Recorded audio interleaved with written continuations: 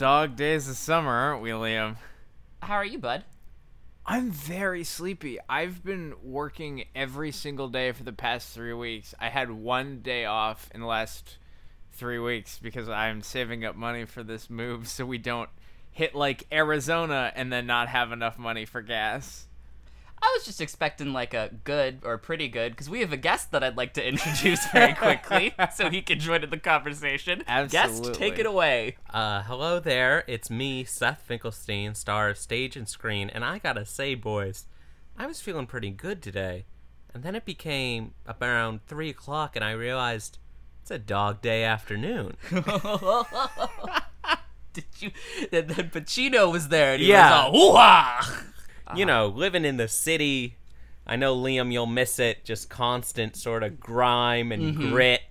You know, they say that, like, 70s New York is dead, but it's not dead at all. Just wait till the summer, and then it's, like, 70s New York everywhere. Yeah. Every summer is the summer of Sam.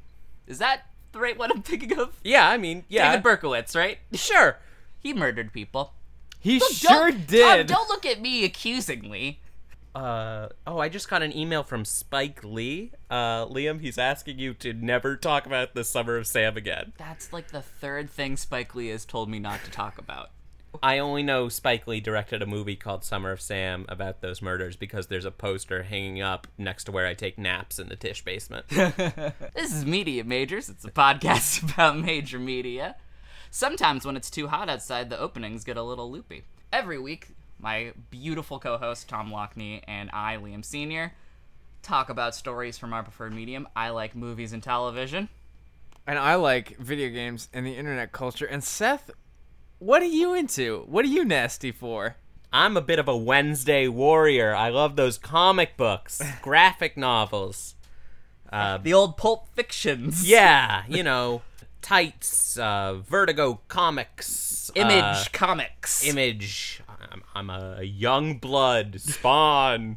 Alan Moore. Frank Miller. Great. Jim Lee. Yep. Jeff Johns. But in seriousness, I'm a big fan of comic books. I think that they are one of America's great, like, culture contributions to sort of the culture of the world. I agree. And I think that they are not respected in the way they should be. According to you, if I remember correctly, our theme this week is famous feuds. Let's just say feuds, because mine is, again, really Average tangential. feuds. And, Tom, I believe you're going to go first this week. I absolutely am. Chapter 1. Loyalty, loyalty, loyalty. Damn. Brand loyalty. The tendency of some consumers to continue buying the same brand of goods rather than competing brands. Businesses exploit this concept to gain an edge in the toxically competitive capitalist market. For basically as long as capitalism has existed in the U.S., the consumers who shaped and were shaped by brand loyalty were all adults. Children were, and still often are, not consumers. They are merely groomed to become them. There are, of course, quasi-exceptions. Children do exercise some control over the success of children's brands, such as toys or cereal. Or the lucrative toy cereal. This, however, requires them to convince their parents to sway the market by proxy, as their guardians are still the holders of capital. Despite adults' participation in the children's brand market, it remains just that, a children's brand market. There's a distinction of interest, and in the few cases of crossover, e.g. Lego sets, broad age appeal is niche enough that children and adults essentially have separate spheres of economic influence. I can, however, think of one particular medium that appeals to all ages. In fact, I talk about it on this podcast like a whole bunch. Chapter 2. I got a bone to pick! It's another Kendrick one. Look at me go! The mix of kids and adults playing video games results in profoundly intense brand loyalties. First of all, many families can often only afford one console every couple of years, especially back in like the 80s and 90s when video games were really like the home console market just began. This isn't. It's not like it's not like beef jerky or something where you're getting it every week. You get one console, and by God, you're gonna fucking love it. You're gonna make yourself love it. People are threatened by the idea that another console might be better than theirs, and that they might have made the wrong purchasing decision. Be that over a console's performance, ability to perform, over the games on that console, what have you. In the early days before the internet, much of the discourse surrounding games and my console is much bigger than yours is exchanged between kids at the playground or at the arcade. Well, if you're a kid in 1986. Exactly. Well, that's when this really starts. We have all seen the hit documentary Wreck-It Ralph. Yeah. Ugh, one of the all-time great documentaries. Yeah. Errol Morris is best. Yeah.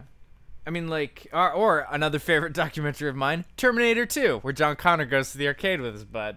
Mm-hmm. Or Werner Herzog's Tron.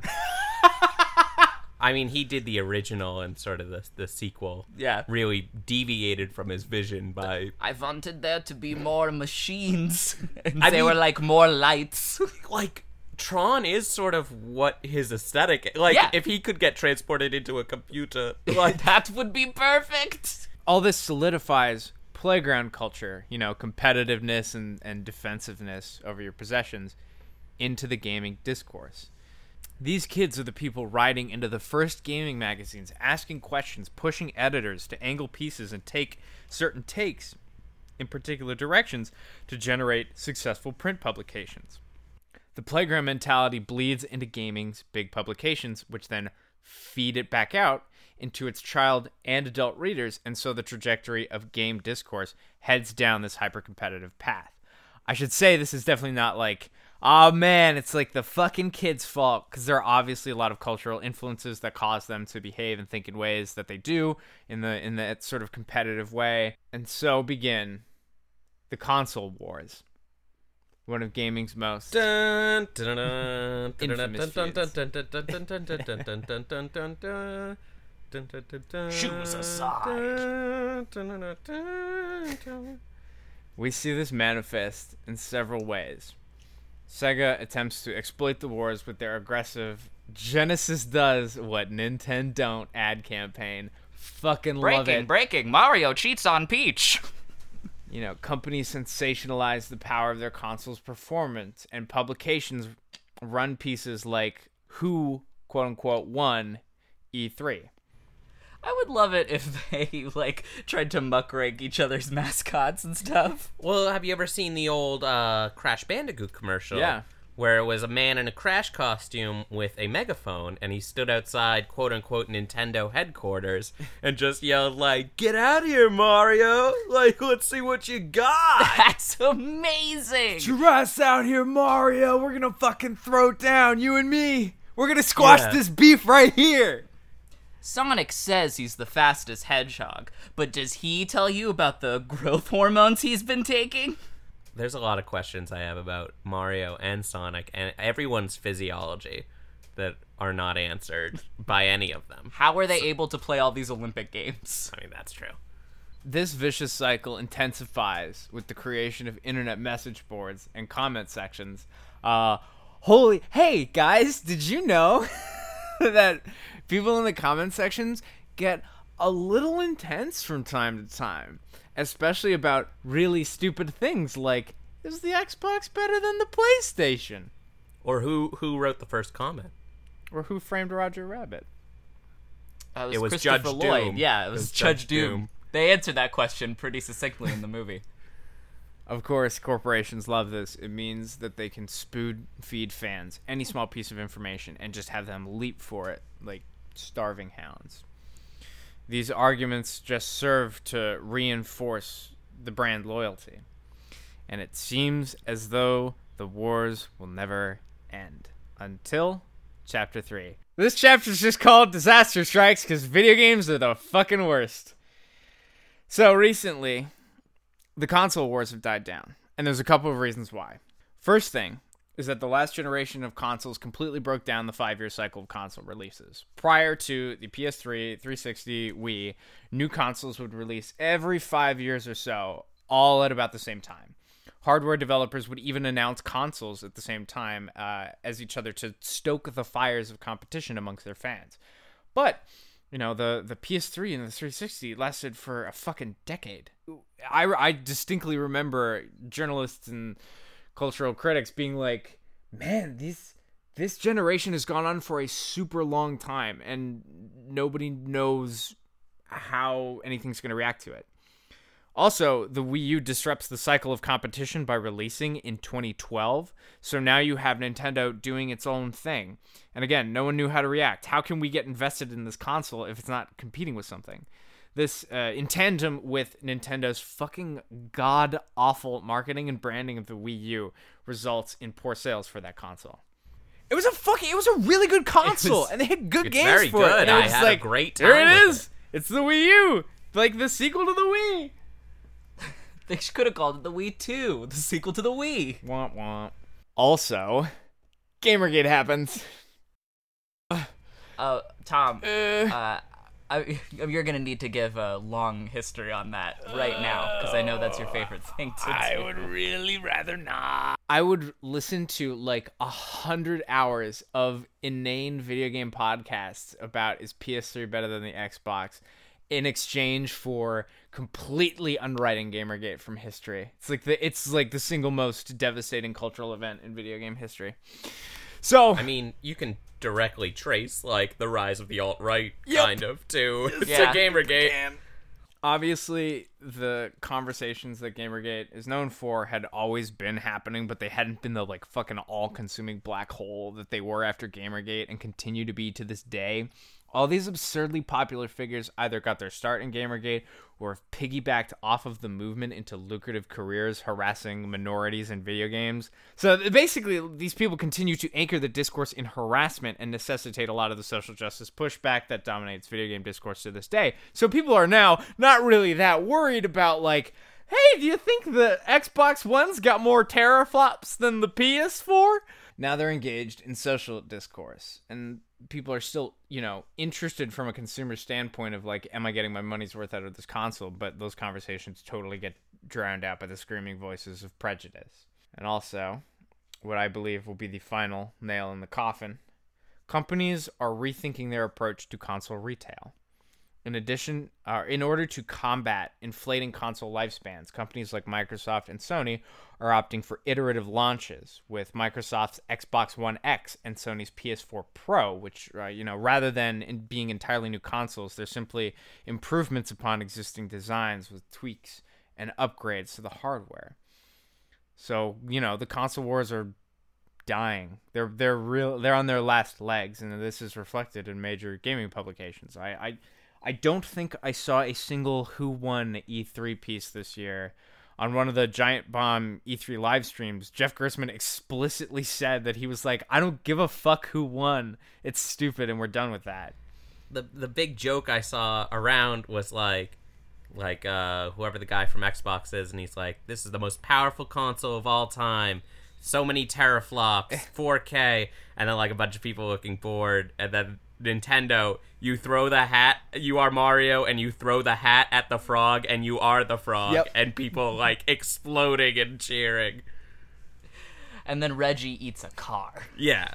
And fucking Shigeru Miyamoto walks out with a gun. Like, it was Yeah. awesome. And the Ubisoft man cries because he's been dreaming about this since he was a child. Yeah. Like, those are the stories that are, like, interesting. Yeah. And as we're at the point where, like, you can't show me what 4K graphics look like on your YouTube stream, Yeah. so I don't give a shit. Eat a car, Xbox guy. Yeah. Show me what you're They made of. brought the car out, why didn't he eat it? That's what I want to know. And additionally, new websites have sprung up in between console releases, sites like Waypoint that have no interest in writing pieces like who won a console war. And so we stand, I believe, at the end of one of gaming's greatest feuds, the console wars. And that is my story for this week. Can I ask a follow-up question? Absolutely. That, breaking news, deet, and by breaking news I mean like been discussing for the past week. A man I don't watch named Video Game Donkey, who I believe is a basketball playing donkey, released a video talking about like how game reviewers are like insincere, and how big publications like you sort of can't trust them, and YouTube people are the way to go because you know their opinions. How do you have any hot takes on that? Oh God, I've got so many hot takes on that. so. Well, first of all, to address the final point, hey, like there is even less reason to trust a YouTuber because these companies pay for their trips and fly them out and pay them to talk about their games.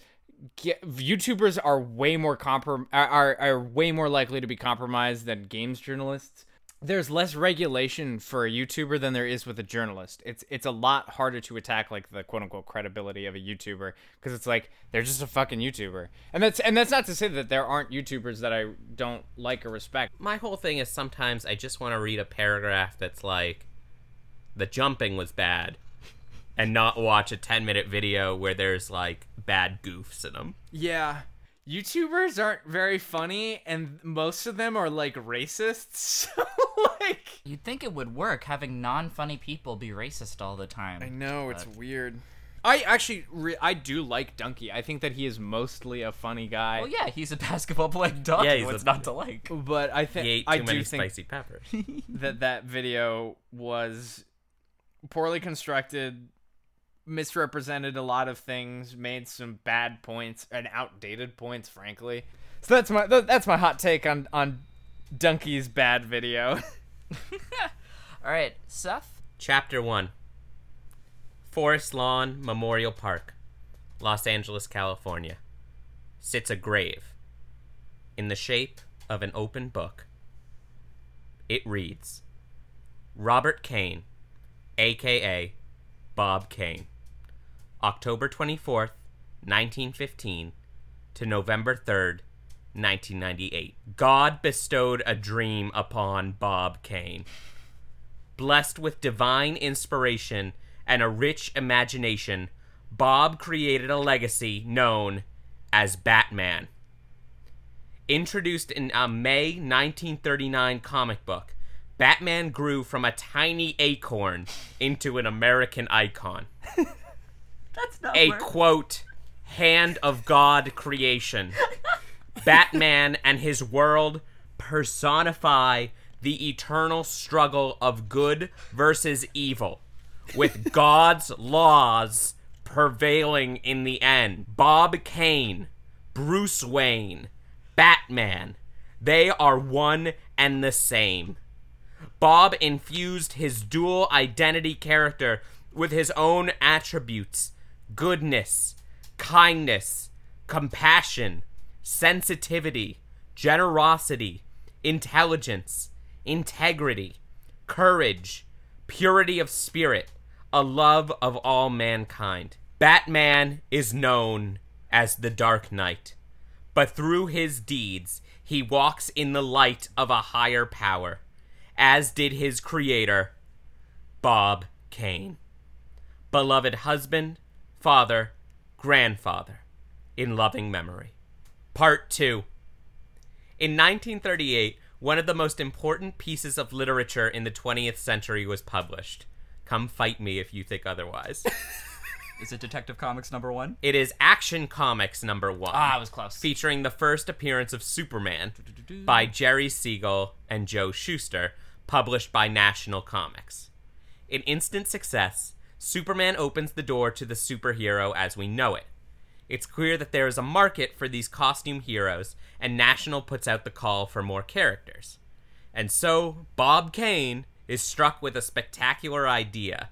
And this is like a period of time, I feel like, in all media where the stories don't leap as to like, how was Bob Kane in the room? Like, I feel like I've read so many like film stories or like early TV stories where there's just a guy sitting there and he's like, cheers. yeah. And this is a quote from a writer named Bill Finger. Kane goes to Finger, and this is a quote from Bill Finger. And it is smacked away. No fingering today, sir. Okay. There's your one. That's your one. Quote, Kane had an idea for a character called Batman, and he'd like me to see the drawings. A character who looked very much like Superman, with kind of reddish tights, I believe, with boots, no gloves, no gauntlets, and a small domino mask swinging on a rope. He had 2 stiff wings that were sticking out, looking like bat wings, and under it was a big sign, Batman. You know, Batman. The one we know and love today. The one with the red tights. And the boots and the cardboard stiff wings. Yeah. We all know him and love him. Alfred, fetch me my red tights and boots. The famous line. So he takes this monstrosity to Bill Finger, and Bill Finger says, let's get rid of these wings, let's make the costume black and bluish, let's, put gloves on him, let's give him a cowl, let's, give him a friendly police commissioner friend. Make him look a little bit like a bat instead of like one of those clown shoes from Elizabethtown.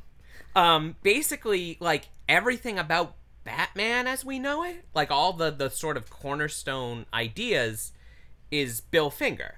Bob Kane just comes up with the name. What Bob Kane has is what I would like to call the hustle. And what does Bill Finger have in this Part case? 3. Bob Kane takes the sketch to National and sells it. And stipulates in his contract when he sells this, he goes alone, that he is the sole creator, and he is the only creator to get credit on the comics themselves. You open up, Detective Comics 27, and there's a signature Bob Kane, and no other markings. It says Finger and that who? is for Get is for years and years and years and years. And he sort of makes a gentleman's agreement with Bill Finger of like, I'll do the drawing, and you can make up everything about it, and I'll give you some of the profit. Batman makes his first appearance in Detective Comics 27, the comic that National Comics would later take their new name. So all these years you've been reading Detective Comics comics. Yeah. I never put that together because I'm an idiot. It's a nightmare, and in every single one of the films, it makes me want to tear off my skin. Yeah. Oh, wow. And Bill Finger is sort of this ghostly character. Not real, not spooky, but he is ghostwriting all of this stuff. What if we gave him less red tights? Yeah. Bob Kane very quickly stops drawing it entirely. Bill Finger creates the Joker. He creates Robin. He creates Catwoman. There's a story he rode around the city on a bus with a notebook that he called the Gimmick Book. And he would just oh, we're at a stoplight. A supervillain who his gimmick is signals. He's Signal Man. Yeah. Look, Gotcha. there's, a joke book, the Joker. Look at that hot dog vendor, Condiment King. Somebody's reading a flip calendar. Oh, it's the Calendar Man. Like, he is, the epitome of sort of the, I just gotta make something today, and it ends up being incredible. So, part 4. In the 1960s, comic book culture begins to bloom into a very nascent version of what we understand it now. This is when the first, the kids who were reading Golden Age comics in the 30s and 40s are now adults and are making Comic-Cons, and they're nostalgic for comics as a new generation reads the new Silver Age comics, and there starts to become a fandom. And people start asking, well, who wrote these Batman comics? And they found out it's this guy, Bill Finger. Well, who is this Bill Finger? And people start to lobby. They start to push DC to acknowledge Bill Finger's contribution. And this is where Bob Kane, the hustler, master of the contract, namer of Batman, becomes the Bob Kane we see on the gravestone. He's always been an asshole. Early, in their careers, Jerry Siegel tries to recruit Kane into a lawsuit against National for a higher page rate because Siegel created Superman, and that is a whole other mess of a story. Yeah. But Bob Kane goes behind Siegel's back to the leader of National and says, "Hey, they're trying to sue you. Like, he tattles on them. My God. And negotiates a contract that says in perpetuity, I will be the only one. He negotiates for a higher page rate, and in perpetuity, I will always be known as the creator of Batman. Jesus Sounds like he's really giving Bill the finger. All right, you're on thin ice now, Tom. And edit point. In response to this reemerging of Bill Finger, Bob Kane pens a public letter that essentially says, I made Batman, me and me alone, no one else, I'm a genius, Bill is lying, like, I am the master behind Batman. I am the man behind the cowl. Yeah, and Bob Kane has this contract that gives him leverage at DC, and his name's on the comics. His signature is on Detective Comic 27. It's right there. Like, so his story takes hold.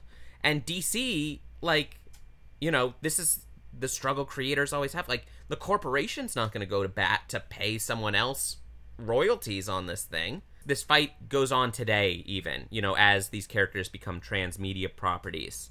Bob sort of becomes a sort of Stan Lee character as the 60s show comes out. He's sort of doing the circuit of, you know, it's me, Bob Kane, creator of Batman, and you'd better watch Batman on ABC. Or I'll yell at you. Yeah. And Bill Finger actually writes an episode, but he sort of becomes a writer for hire. He writes, you know, some stories for DC, some, you know, shitty crime stories. But he sort of disappears and dies in 1974. Oh. I don't have his gravestone, so I can't tell you. That's because I have it. Part 5. In September 2015, a deal was worked out for the first time that Bill Finger would receive a created by credit on a piece of Batman media. The media was unfortunately Batman vs. Superman Dawn of Justice. I fucking knew it. Oh, Christ. I remember seeing that in the title, too, and being like, you did it, Bill Finger. Yeah. You finally did it. On every piece of Batman media from now on, it will now say created by Bob Kane and Bill Finger. Thanks to the tireless efforts of a writer named Mark Tyler Nobleman and artist Ty Templeton, they wrote a children's book called Bill the Boy Wonder that sort of told the story, and there's a documentary on Hulu sort of about his story of how he became a Bill Finger evangelist. Bill Finger is better known now than he was when his work was being created. As for Kane, he continued to be a showboat who lied about his work, and he allowed Bill to die penniless and alone. Oh, man. He only acknowledged Bill's contributions in 1989, long after Bill's death and any possibility of seeing him in court. 15 years later. What a schmuck. The fight for creators' rights in comics is long and in many ways ongoing. There are so many Bill Fingers who just disappeared because they didn't know their worth. You know, they didn't fight for themselves. You know, Jack Kirby is famously like more of a creator of the Marvel Universe than Stan Lee, but Stan Lee is sort of the guy. Yeah. My favorite story is Galactus, the Planet Eater. Stan Lee went to Jack Kirby and said, I want the Fantastic Four to fight God. And that's all he gave him. Mm-hmm. And Jack Kirby comes back with this drawing of Galactus and the Silver Surfer. Mm-hmm. Did Lee ever screw over Ditka? Oh, he screwed over everyone. Like, that what isn't an it. Asshole. But Ditko is a fucking nightmare. Oh, is he? He is more of an objectivist than Paul Ryan. Oh God. He is still writing. Ditko is still alive today and writing and drawing his famous character, Mr. A. Oh no. Who believes A is A. And you know The Question? Yeah. The faceless man. That was a Steve Ditko creation, and it was a you know. The answer to the question was the poor people should die. Oh, gotcha.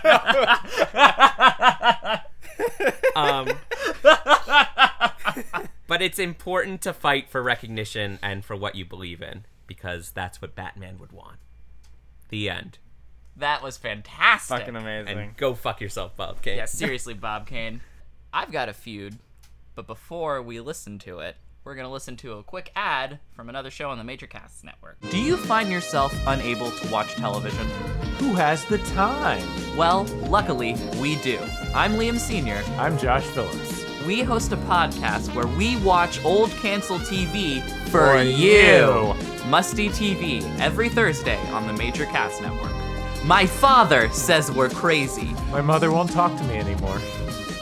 All right, guys. Hey, I don't... Sorry, my pants feel... Oh my god, all my money disappeared.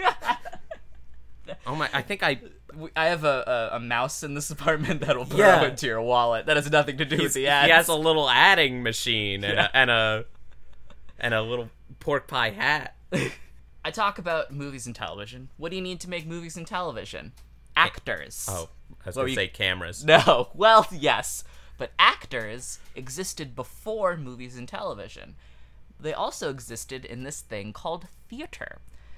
So today's story will be centered around that, and it is called The Man Who Shot the Man Who Shot Lincoln.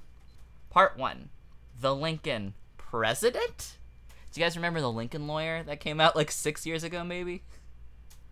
It was a reference to everyone's favorite Matthew McConaughey movie, The Lincoln Lawyer, where he's a lawyer that works out of his Lincoln. Oh, yeah, and he fights vampires.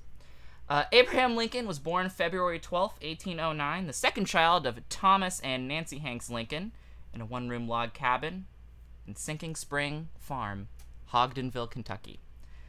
He was a vampire hunter by trade early. No.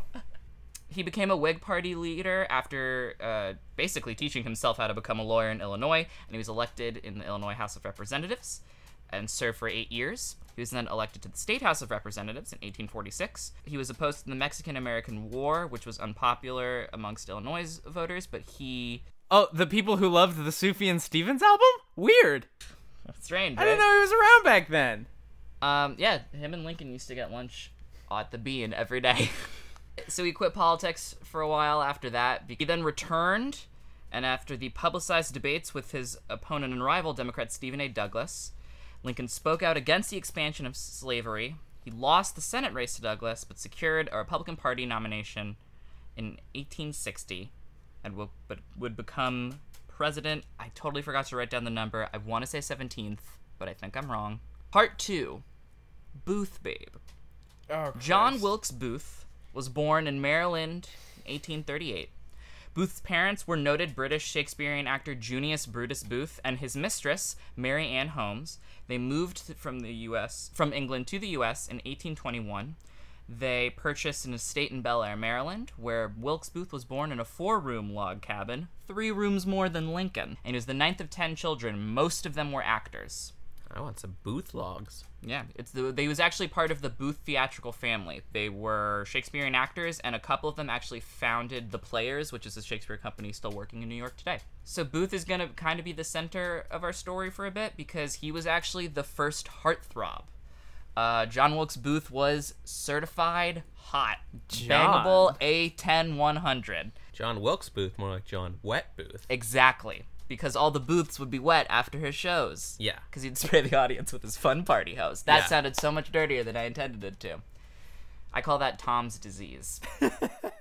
He made his stage debut at age 17 on August 14th, 1855, in a supporting role of Earl of Richmond in Richard III at the Baltimore's Charles Street Theater. The audience jeered at him. He was an inexperienced actor and he missed most of his lines. Booth developed into an outrageous scene stealer, but he played his parts with such heightened enthusiasm that the audiences idolized him. So even though he sucked, he just worked really hard and became a huge sensation. In February 1858, he played in Lucretia Borgia at the Arch Street Theater, and on opening night, he experienced stage fright and stumbled over his lines. Instead of introducing himself by saying, "Madam, I am Petruchio Pandolfo," he stammered, "Madam, I am Pandolfo Pat, Poncio Pet, damn it, who am I?" which caused the audience to roar with laughter. Liam, I didn't hear any difference between those two. I know, I couldn't figure out the saying of it. Later, you wrote it. No, You didn't have to put that part in. I just like that he got a laugh by going, "Who am I?" on stage. It shows. So does John Valjean every night. Was Horatio in Hamlet, alongside his older brother Edwin. And after one of their first performances in Hamlet, Edwin led his younger brother out to the footlights and said to the audiences, "I think he's done well, don't you?" And the audience loudly all cried, "Yes, yes." Everybody's just like horny for JWB. They're super horny for him. When you said that, my immediate thought was like the Tim and Eric Crimbus special, where they are all like, then they all clap at the same time. That's basically what was happening. He performed in 83 plays that year. He said that his favorite role to play was that of Brutus, the slayer of a tyrant. Part 3, more than a few. Thomas Corbett was born in 1832 in London, and he immigrated with his family to New York City in 1839. Eventually, they settled in Troy, New York, and as a young man, Corbett worked as a hatter. Do you guys know about how the hatter industry was in the 1800s? They put bad chemicals on them, and you went crazy. It was filled with mercury to treat all the furs, and mercury poisons your brain and makes you fucking crazy. As a hatter, Corbett was regularly exposed to fumes of mercury nitrate, and he would get twitches and psychosis, hallucinations, all known as just hatter shakes. So people were like, oh, he's just having the shakes, he's fine, while he's like spinning around crazy in the corner. As we're working as a hatter, he meets a woman, they fall in love, they get married, they're about to have a child, and she and the child die during childbirth. Corbett becomes completely despondent, and he moves to Boston and decides to just drink himself to death. As you do in Boston, Massachusetts. Basically. As someone who grew up near there. He becomes homeless, couldn't find a job, and after one night of having heavy drinking, he's confronted by a street preacher whose message persuaded him to join the Methodist Episcopal Church. Corbett saw the light almost immediately, quit drinking, and changed his name to Boston after the city he was converted in. Gotta find a name, gotta find a name. Gotta find a name. So he kept working as a hat manufacturer in Boston. He was a proficient hatter, but he was also known to loudly pray and preach during work and sing, and he would blasphemize his coworkers that used profanity, and he's generally not the coolest person to be around. He earned a local reputation for being the religious eccentric around Boston. On July 16th, 1858, Corbett was propositioned by two prostitutes while walking home from a church meeting, and he was deeply disturbed by this encounter. He did not like the way it made him as a man feel. And he began reading chapters 18 and 19, Gospel of Matthew, and if thy right eye offend thee, pluck it out and cast it from thee. Yo, is this motherfucker about to stab his own eyeball? Tom, don't be ridiculous. In order to avoid sexual temptation and remain holy, he took a pair of scissors and he chopped off his testicles. Oh, no, he didn't. He did. He did, Tom. Surely he didn't. Oh, you see, Tom, the rest of the quote from the gospel was, and there be eunuchs which have made themselves eunuchs for the kingdom of heaven's sake. After he cut his balls off, he had dinner and then went to church, and then the next day went to the hospital because it was still a little sore down there. Wait, okay, here. So, yes, what's up, Tom? Is an incredibly delicate procedure to remove genitalia, or to, I don't know, get up in them meats. So, I'm just, how did he not bleed out? I don't understand your confusion. Wouldn't you take, like, oh god, I'm just stuck thinking a rat about down there. The pain that, because and that's the thing, he's not drinking anymore, so he's not, like, self-anesthetizing, so maybe he just, like, went, like, why would you fucking, like, He found God? I don't know if I mentioned that before. I still think that it was a pretty big risk, but, you know, it ended up being one of the more interesting movies of the Disney Renaissance, despite sort of the more serious subject matter. He joined the Union Army. It's the Hunchback of Notre Dame was the joke. There's a horny priest in that movie. Oh, there is, isn't it? Frollo, he sings the best song. He's horny. He's so horny in that movie. He joined the Union Army during the Civil War, but his religious beliefs got him into a lot of trouble. He was court-martialed, he was supposed to be shot, they decided not to shoot him, and just kicked him out of his first regiment, and then he just re-enlisted in a different regiment, the 16th New York Cavalry Regiment. This guy is clearly unstable, has been poisoned in the brain. Let's throw him in the army, give him a gun! Part 4. And it all comes together. He's chopped off his own testicles for basically no reason. He couldn't possibly be a danger to anybody. Booth was strongly opposed to the abolitionists who sought to end the slavery in the U.S., and although Booth toured as an actor in both the North and the South, he would publicly talk about how much he fucking hated Lincoln. As the war went on and the Confederacy was losing, Booth was angry that he had promised his mother he would not enlist, and he felt like he was letting the Confederacy down. Booth was arguing so much with his older brother and other family members who were mostly pro-Union that they told him he was no longer welcome home anymore. That's good. Booth had a sister named Asia, and he once ranted at her about Lincoln. That man's appearance, his pedigree, his coarse low jokes and anecdotes, his vulgar smile, and his policy are a disgrace to the seat he holds. He is made the tool of the North to crush out slavery. On the morning of Good Friday, April 14th, 1865, Booth went to Ford's Theater to get his mail. He was a regular at Ford's Theater and was well-beloved, so he was basically just allowed to wander around and do pretty much whatever he wanted. It's like if Chris Gethard showed up to UCB Chelsea. To assassinate Bill Clinton. That's literally, yeah. He learned that Lincoln, Mary Todd, and General and Mrs. Ulysses S. Grant were going to go see Our American Cousin that night at Ford's Theater. And he immediately thought of a plan to assassinate him. He had actually tried to think of a couple of plans to kidnap him before, and once even attended a rally of Lincoln's in a way to do recon or something, but never really made anything of it. So Booth waited, and he waited, and he waited, and he bore a little spy hole, and he watched, and right at this one joke, he goes up behind Lincoln. Sorry, I'm just imagining he's waiting, and he bores the hole, and it's the women's dressing room. And he's just like, ooga, rooga. He moves the ladder over to the other part of the frat house. Yeah.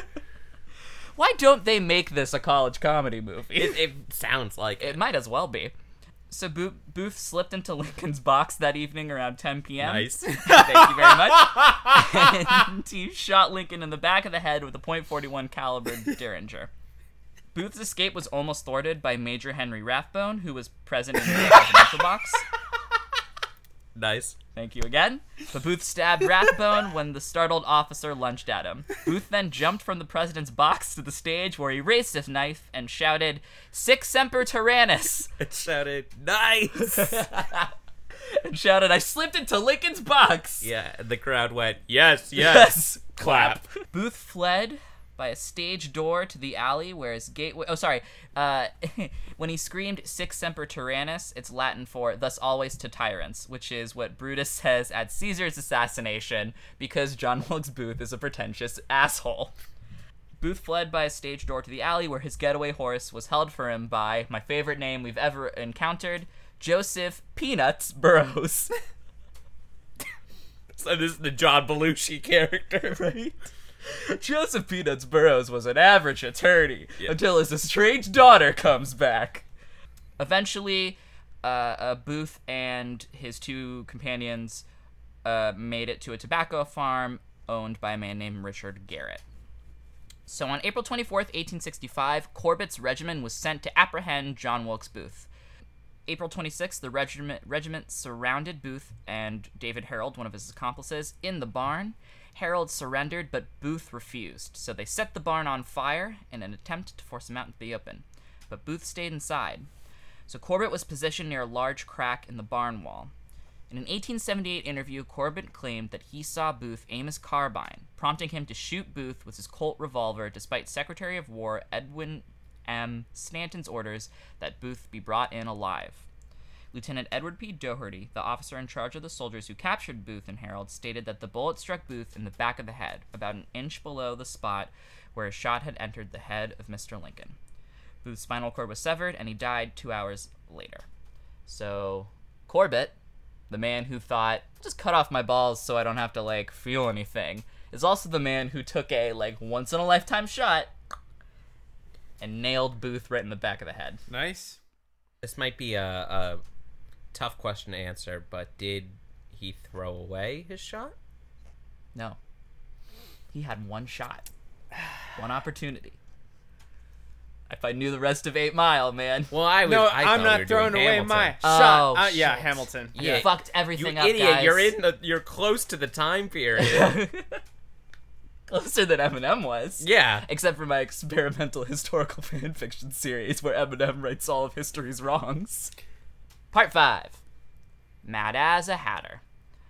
When asked why he had violated orders, Corbett replied, "Providence directed me, so God told him to do it." He was immediately arrested, and Doherty took him to the War Department in Washington, D.C. to be court-martialed. When he was questioned about Booth's capture and shooting, Doherty and Corbett agreed that Corbett had in fact disobeyed orders not to shoot, but Corbett maintained that he believed Booth had intended to shoot his way out of the barn and then he acted in self-defense. He stated, "Booth would have killed me if I had not shot first. I think I did right." Stanton paused and then stated, "The rebel is dead. The patriot lives. He is spared to the country expense, continued excitement and trouble. Discharge the patriot." Upon leaving the War Department, Corbett was greeted by a cheering crowd. And Corbett told the crowd, "I aimed at his body. I did not want to kill him. I think he stooped to pick up something just as I fired.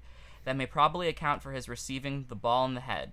When the assassin lay at my feet, a wounded man, I saw the bullet had taken effect about an inch back of the ear, and I remembered that Mr. Lincoln was wounded about the same part of the head. I said, 'What a God we have. God avenged Abraham Lincoln.'" And Bob Kane. While there was some criticism of Corbett's actions, he was largely considered a hero by the public and the press. One newspaper editor declared that Corbett would live as one of the world's great Avengers. So Stan Lee would have later tried... It's this guy, Boston. Corbett, and he's gonna shoot John Wilkes Booth. It's gonna be incredible. And he's got no balls. Cut him off. Jack, get me a picture. And Jack comes back, and he's wearing like a huge sci-fi armor, and it's all about the concepts of good and evil. And the Silver Surfer's there. Yeah. Corbett went back to hat making after the war, and traveled the East Coast just preaching and hatting. And he became super paranoid that people in Washington were out to get him because they couldn't question Booth because he shot him. As his paranoia increased, he was fearful that Booth's Avengers or secret order were going to send him death threats, and some people from the South did actually start sending him death threats. He would brandish pistols at friends or strangers he deemed suspicious. He attended a soldiers' reunion of the Blue and Gray in Caldwell, Ohio in 1875, and he got into an argument. One of the men questioned if Corbett had actually killed Booth, and Corbett, in a rage, drew his pistol at the man, but he was removed before he could fire it. And then in 1878, he moved to Kansas. He acquired a plot of land and started building his home, and he continued to work as a preacher and attended revival meetings frequently. Due to his fame as Lincoln's Avengers, Corbett was appointed assistant doorkeeper of the Kansas House of Representatives in Topeka in January 1887. Less than a month later, he became convinced that the officers at the house were discriminating against him. He jumped to his feet, brandished a revolver, and began chasing all the officers out of the building. No one was hurt, and Corbett was arrested. He was declared insane the next day and sent to the Topeka Asylum for the Insane. He escaped on horseback 4 months later, and he rode out to Kansas, where he briefly stayed with Richard Thatcher, a man he met while they were prisoners of war. God, Red Dead Redemption 2 sounds great. Doesn't it? He said he was going to go to Mexico, but no one actually quite knows what happened to him. There was a story that it was also said that he might have moved to Pine County in eastern Minnesota. There was a fire near Hinckley where he would have been living, the Great Hinckley Fire of 1894. And Thomas Corbett is on the list of names of the dead and the missing. And many people after his death would try to impersonate him to sort of get his claim to fame, but they were all found out to be insane imposters. And then in 1958, the Boy Scout Troop 31 of Concordia, Kansas built a roadside monument to Corbett on Key Road, and a small sign was also placed to mark the dug hole where Corbett had lived for a time, which isn't even the weirdest thing that the Boy Scouts have ever done. And so ends the story of the feud between Booth, Lincoln, and a dude who cut his own balls off. Who would have guessed it would have ended just like Logan? I want to do a shout out to the book Manhunt, The 12-Day Chase for Lincoln's Killer by James Swanson, which is one of my favorite, history books about the Ocean's 11 style plot to kill Lincoln. Mm-hmm. It's very, very good. Word. Yeah, so that's my story. Hell yeah. Tom, what do we do next on this podcast? Typically, next what we do, because sometimes we talk about some tough stuff on this here podcast, and we like to balance that out with, something nice that happened in our lives in a little segment we like to call the Self-Care Corner. Ooh, I'm getting real comfortable here. I think it's traditional for a guest to go first. So, Seth, if something nice has happened to you in your life recently, lay it out there and just feel refreshed by it. I'd like to talk about a comic that has fundamentally changed my life, that's really reminded me why I read comics, and sort of shown me that there can still be joy in this world.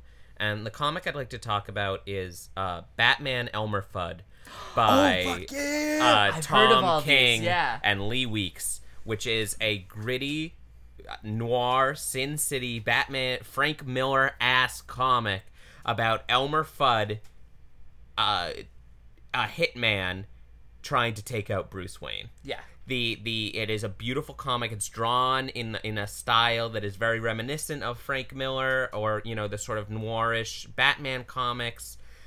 It's made up of a Gotham that includes anthropomorphized Animals? Looney Tunes characters. Oh, So fucking it amazing. starts. All the captions include Elmer's speech impediment. The title of the story is called "Poi for Me." I love it. Tom, would you like to go? Sure. I received a message from a very, very old friend of mine who worked at the sleepaway camp that Liam and I met at. Wow, just like Wet Hot American Yeah. Summer. Basically. Like, literally, I haven't talked to this guy in, it's been 5 or 6 years now. And, yeah, it's been 5 years. And he just chatted me up out of the blue, and we had a really great conversation. And he was like, "Oh, send me some of your music, send me some of your writing." And he does music. He's in a band. I was listening to his new album today.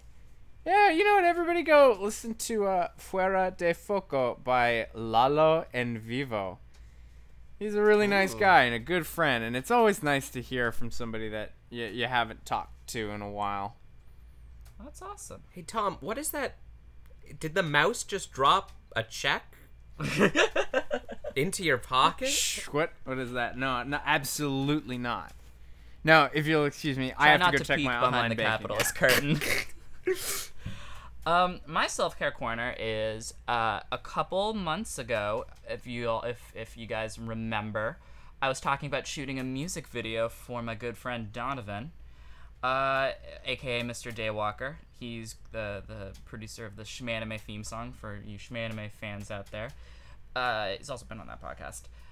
Well, the video has dropped, so it's on YouTube. Google YouTube Porcelain by Mr. Daywalker, and you can see the video that I helped directed and edit and also star in as Boy One. Wow. Yeah, It's a whole bunch of fun. Great costume. it's all my sister. My sister did all the costumes. She killed it. That's She my did all the creature effects. It's my favorite phrase. Boy one sounds like fun. Okay. Seth, do you have anything to plug? This will be coming out On the 24th. Oh, tomorrow night at the Pit Loft, my independent improv team Serpentine is having our 1-year anniversary show. Wow, can you believe it? An improv team stayed together for more than a month. That's incredible. After their required time together was out. Is that at the Striker or the Loft? That is at the Loft, Nice. of course. I like the Loft. Yeah, I just did a show at the Striker where the air conditioning was broken. Oh, fun! This is in New York City's the People's Improv Theater. So if Yes. you're in the area, come out and see Serpentine. And then I'm on Twitter at SuperSeth64. And then you can go to my website, which is SethFKL.com. Tom, you got anything new to plug? We've got all our plug stuff on the website. Yeah, I think it's good. Check us out on Twitter at Media Majors Cast. Oh, do we have a new? Did I think we might have forgotten to add to shout out a new follower? No fucking idea, dude. How about you shout out your latest follower? Well, our latest follower is at SuperSeth64, Seth Finkelstein. I love your description. I just want to sort of say to all the aspiring podcast guests out there, that's how you get a double plug. And then also, Tom, we've not only have been followed by Spawn on Me, which is super awesome of them to follow us after allowing our ad to be on their wonderful program. Yep. We've also been followed by at Stubby Stan. I am your Huckleberry. Yeah, he's And one of their hosts. One of their hosts, and Yep. at Poorly Summarized, a podcast covering highlights from social media, news, politics, Trump jokes, and stupid shit my friends post. And it's hosted by at Only True Justin and at Probably For Sale. So check their podcast out. Yep. They gave us a follow. Email us at mediamajorspodcast@gmail.com. Leave us a review on iTunes. It really helps us out. I know iTunes is fucking terrible about reviews and stuff, but Just leave us a sentence. And yeah, as always, We'll be there for you.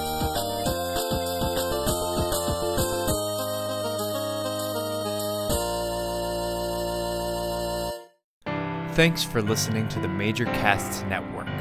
Stay fun, stay nasty, and stay major.